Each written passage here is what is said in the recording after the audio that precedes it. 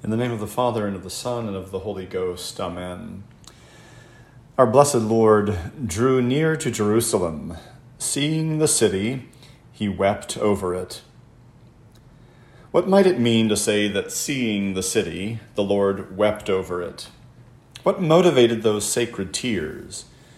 The Lord was not weeping over the city management of Jerusalem. He was not weeping over faulty urban planning or the layout of its streets. At the end of our Lord's long journey toward the holy city Jerusalem, we now come to the final steps of that journey, an entrance procession of sorts into the city of God's covenant.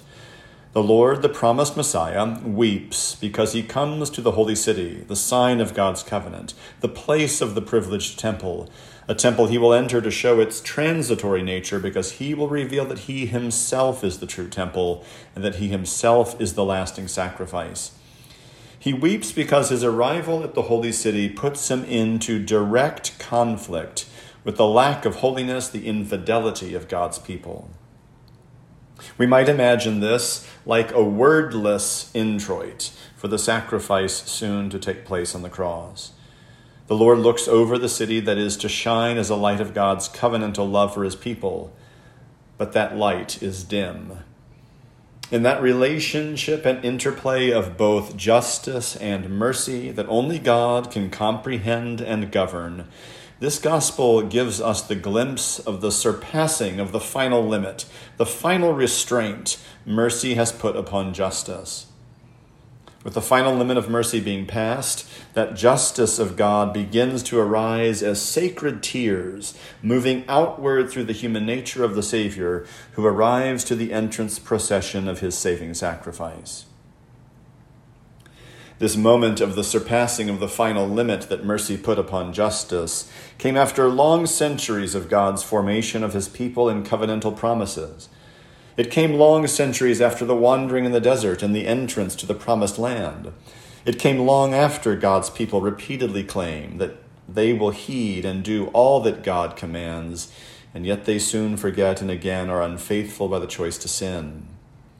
This moment came long centuries after the work of countless prophets. All these partial and varied ways by which God had spoken were past, such that in the last days he spoke through his Son. And this moment came some 33 years after the Word was made flesh and dwelt among us. Infidelity upon infidelity, great and small, hidden and public, all come welling up in this moment. And Jesus wept. Literally, or at least figuratively, do we not weep today?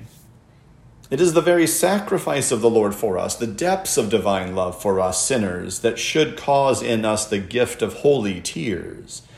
Yet still more in these past days, we weep over the very ritual expression of the one sacrifice of the cross in the Roman Rite.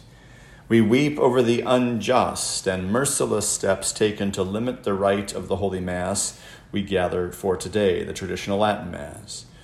We weep because the goal is transparent, to see this rite disappear once and for all. We weep over the false claims and manipulations used to indict this Mass due to the reported divisive behavior of perhaps a minority. Some of us weep over the newer ritual form and its ugly history of serial abuses. We weep that, at least as it is commonly executed, it so often seems banal and trite. Marked with so many options, it is as if we have no ritual at all. We weep over that newer rite, not because we dare to claim what the Church's authority has promulgated is somehow invalid. Rather, we weep because we wonder, have we ever, or will we ever, simply be given the newer rite in a way more consistent with the authentic tradition? I believe we will find a much more gracious and generous allowance in this archdiocese for the traditional Latin Mass, and therefore we take some comfort. Yet we weep to know that in the recent actions out of Rome, we are subjected to spiritual abuse, and most shamefully from the universal pastor himself. I wish I could claim that infidelity among Christ's faithful and among Christ's pastors could not happen. But that would not be true. While we are careful never to say that the church as the church is or could be unfaithful, we cannot make such a claim about individuals within the church. This sad reality is like what St. Paul was highlighting in today's epistle reading.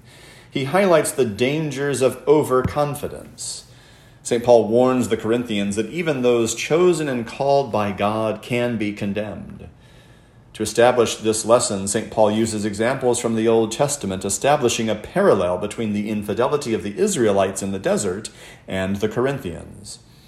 After showing parallels, the section we hear today opens up with the message, "Let us not covet evil things as they, the Israelites, also coveted." Those who think themselves spiritually superior, as the Corinthians were tempted to do, can fall and fail some of the tests that commonly befall humanity. They could have been victorious if they had not been unfaithful to God, because He will provide His grace to have victory. God is faithful and will not suffer you to be tempted above your ability. He will make it also so that you may bear temptation even as He allows it to take place, the epistle told us. Might this be a lesson for us in this moment? God allows a suffering and a temptation to anger and despair. Yet He also gives abundant grace to manifest in us His victory and justice.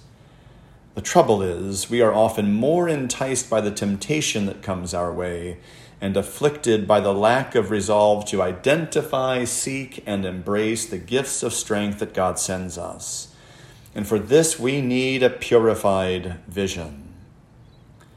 And so in this present moment, we weep with the Lord and join Him in His distress over what man can do to the place and the manner of the worship owed to God. We seek a house of prayer. Some make it a den of thieves. A fight has intensified. We have not sought it out, but we will engage with it and resist it in a holy way. As the letter to the Hebrews states, you have not yet resisted to the point of shedding blood. We know this claim from the letter to the Hebrews is about resisting sin. And so we must zealously avoid sin and resist it from having a home within us, even in what has been unjustly thrust upon us.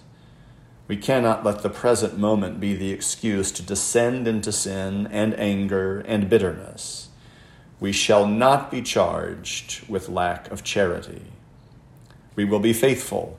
We will be strong. We will ask direct and difficult questions of leadership to see that our spiritual well-being is taken care of with all the greatest gifts in the church's treasury.